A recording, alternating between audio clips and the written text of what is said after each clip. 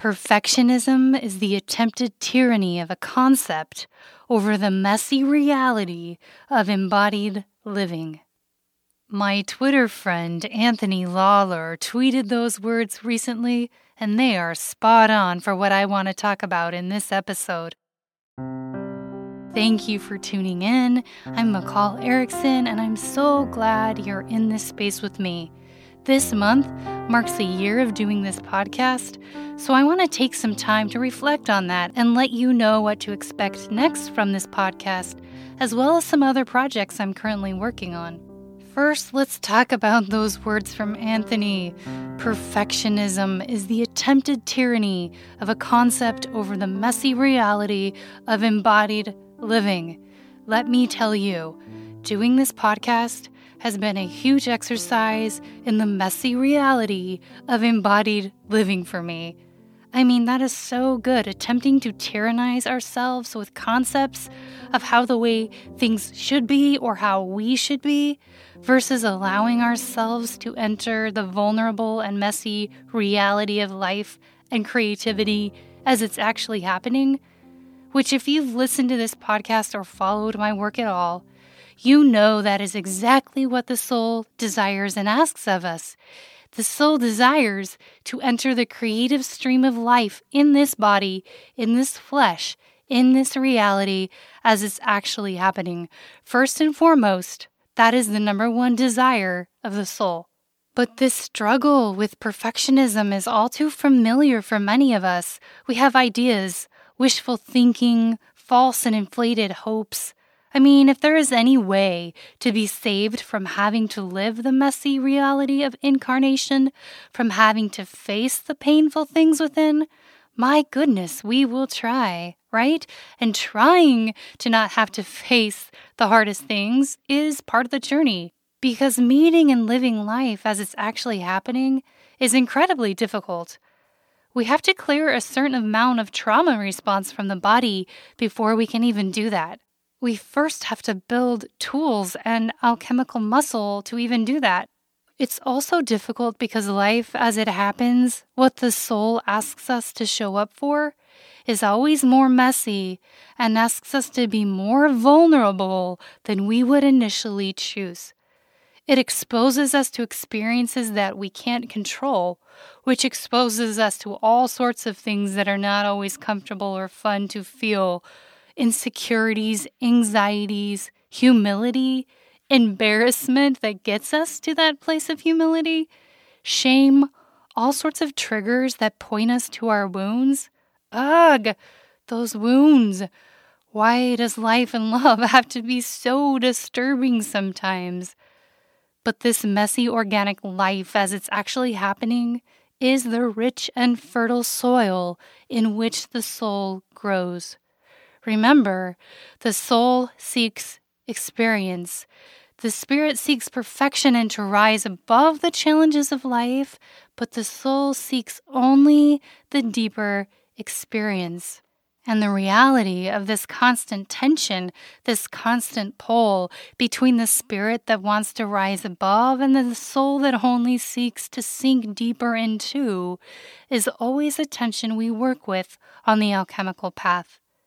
Believe me, I don't always love this, and I can't say I'm always really good at it either, at the part where I have to let myself be in the messy flow of life, in the flow of creative processes as they are actually happening, especially when they are not satisfying my ego whatsoever, when they strip me of control, when they are making me feel way too exposed.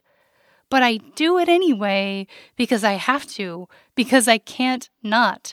Usually because all other ways of trying to get around it have failed and there's nowhere else to hide. When there's nowhere else to hide, there we are. There we are. So this month marks a year of doing this podcast, which has had me contemplating a lot. When I started this, it ignited many old and familiar triggers in me. I mean, trying to figure out how to record a podcast that included music. Nothing has caused me more anxiety, insecurities, and neurosis over the years than trying to record my music. It's never been easy for me. I can't tell you how many studio sessions I've walked out of in tears, racked with the terrible feeling that the sound engineer just did not get me or my songs, that the recording just did not sound right. Somehow, whenever I tried to put my music out there, it felt all wrong, so wrong, I couldn't do it. Simply put, the tech side of making music has never worked. It's never flowed. So much so that I eventually took the hint and decided the best thing to do was to just stop trying to record my music or share it with the world in any way. To just let it be. For fuck's sake, just let it be. Which was the right alignment for a long time. Mostly because I was still way too much in my own way. I was still way too attached to music, to the songs, to the way I wanted them to be, to the kind of musician I wanted to be, that I thought I should be, which was mostly the kind of musician that would get me some kind of response that I thought I wanted from people, that would give me some kind of validation for living and being this amazing person. I couldn't get over my salvation fantasy that if I could just find the right producer, the person who could see my songs for what they were and make them come alive, make them sound a little less like me. I realize this in retrospect because sounding like myself was way too exposing. If I could find that right person and make my song sound a certain way, then I would be okay. But that never happened. I never found the right producer. And I actually ended up straining many of my musical relationships in the process. I alienated myself from intimacy with myself and others. And honestly, looking back, I just wasn't ready for that kind of intimacy yet. I still had so much more alchemy to do. This is where my perfectionism kept me isolated for a long time. It kept me isolated from the truth of who I was, from having to live that with no guarantee, without controlling outcomes. Maybe this is what perfectionism is in one sense, an attempt to be saved from the reality of who we are, tyrannizing ourselves with a concept, ideal, a fantasy, that if things were some other way or we were some other way, we could be more loved, more accepted, validated, and worthy. But through every alchemical fire, I have learned this. What is real, precious, and truly golden inside me does not give a shit about my perfectionism. And the worth of that real, precious gold in me that shines from within is not dependent on anything but my own existence. And that it is my job, first and foremost, to be there for myself, to be my own midwife, midwiving my soul, that precious, golden, real, raw, rare soul of me into the world. I have learned that being there for myself, being my own advocate, is my first job. So, after 10 years of letting the songs rest in their own sweet darkness while I was busy doing life, writing a book, and tending to my own inner alchemy, last year I was called back to the songs, called to bring them to the world through this platform. This time with no wishful thinking, no magical sound producer or soul song aficionado to save me from my insecurity and the raw, bare nature of the music that comes through me. I had to face it all as it was, which caused an enormous amount of anxiety and emotional triggers to work through. Similar to how I felt years ago when I first started recording music, even the mere thought of trying to record my songs for this podcast sent me wanting to weigh my pockets with stones and sink into the ocean Virginia Woolf style. How the hell was I going to navigate all this? I'd never managed to use GarageBand successfully. I had no micro equipment anymore, no skills in editing or mixing, not to mention, I didn't even really know what a podcast was. But as I talked about in the last episode, alchemy prepares us to do the same things differently. It's one of the rewards we get from doing the inner work, and it's amazing. So that's what I did. I faced this music recording thing differently. bringing my music into the world in this humble and unassuming way has been a huge exercise in doing the same things differently. This time, I was ready and able to face each trigger one by one. I stayed put. I stayed with them. I used the tools I've developed over years of working inner alchemy to allow each thing to arise, to be felt, and released with every step of the way. I've faced my technical insecurities of not getting it right but doing it anyway, and I have definitely not gotten it right.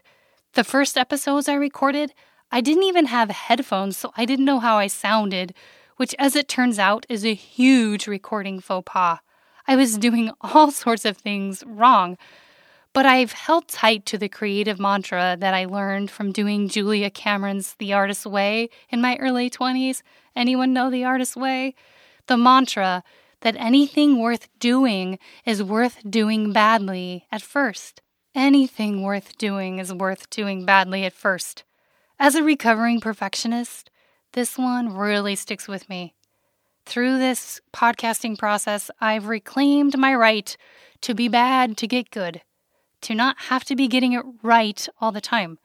Not only that, but the reality that it's actually impossible to get it right when perfectionism is in the mix. Right is a standard that's just always out of reach, as there's always something else. There's always something more to learn. There's always new technology being developed. There's always new mics that sound better than the old mics. There's always something. But the birthright of the soul is to fall to fly, to not be getting it right all the time, to stumble forward, to just be in it.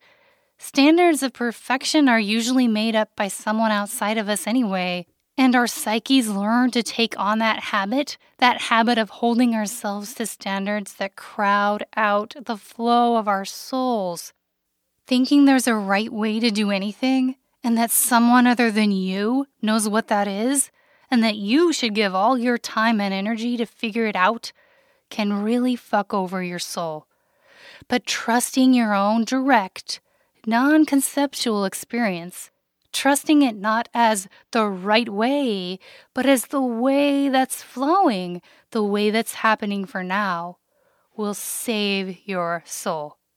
For me, perfectionism became a way early on in life to shield myself from intimacy with life, which doesn't really feel good to my soul, to attempt controlling the outcome, to buffer me from the raw experience, which is what creativity is.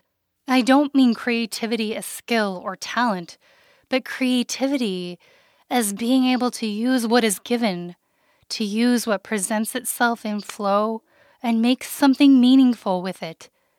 Creativity isn't about what we produce, but how we live. Creativity is the direct conversation between your soul and life, and what flows from that conversation unhindered. At some point, you just have to do it and let your imperfections hang out. Signs of your humanness, your here-ness, your willingness to be in the flow of life and let the outcomes come as they may, beauty and all. As Leonard Cohen wrote in his song, 1,000 Kisses Deep, you lose your grip and then you slip into the masterpiece. You lose your grip and then you slip into the masterpiece. So here I am, a year into this podcast, vulnerable and so technically imperfect in my mind the whole time, but aligned in energy and soul, hoping and also deeply knowing that my love and intent and soul is shining through. So there still are some songs lined up to be shared through this podcast, but it's just taking me a little more time to get each episode out than before, more like every 3 to 4 weeks instead of every 2 weeks, because I'm currently working on a few other projects. First up, an audiobook for the second half of The Mountain. This is something I've known since I wrote the book that I needed to do, but once again, anxieties over recording, so it didn't really work, but now it's finally coming into fruition. So these things take a lot of time and energy for me, especially when you're me and you don't have a team of people helping you do it.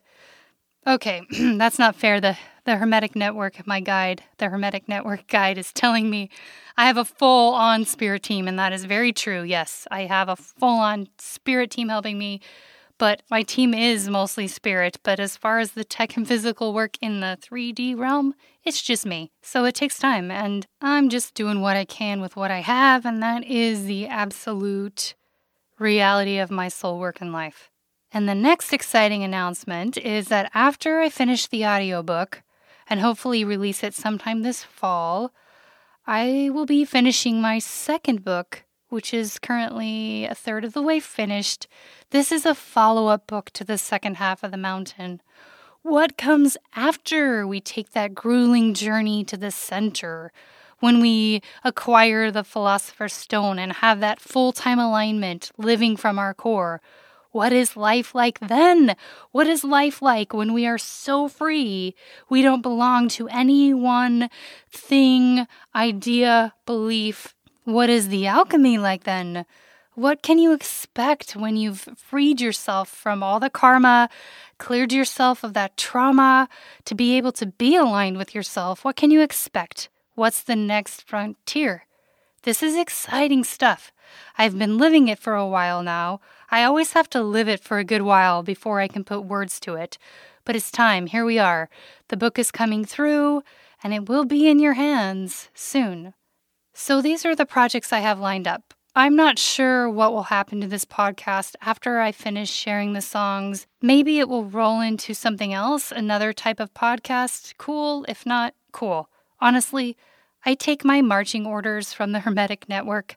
I don't decide what wants to be made through me next. It decides me. It tells me. This is one of the hardest, most important things I've learned to do through all my creative and life endeavors, is to allow what wants to come through. And when it's done, it's done. And so it is.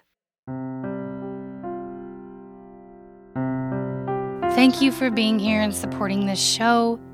If you know someone who values keeping it real on the spiritual path, consider sharing this podcast with them. As always, you can find more of my work at mccallerickson.com.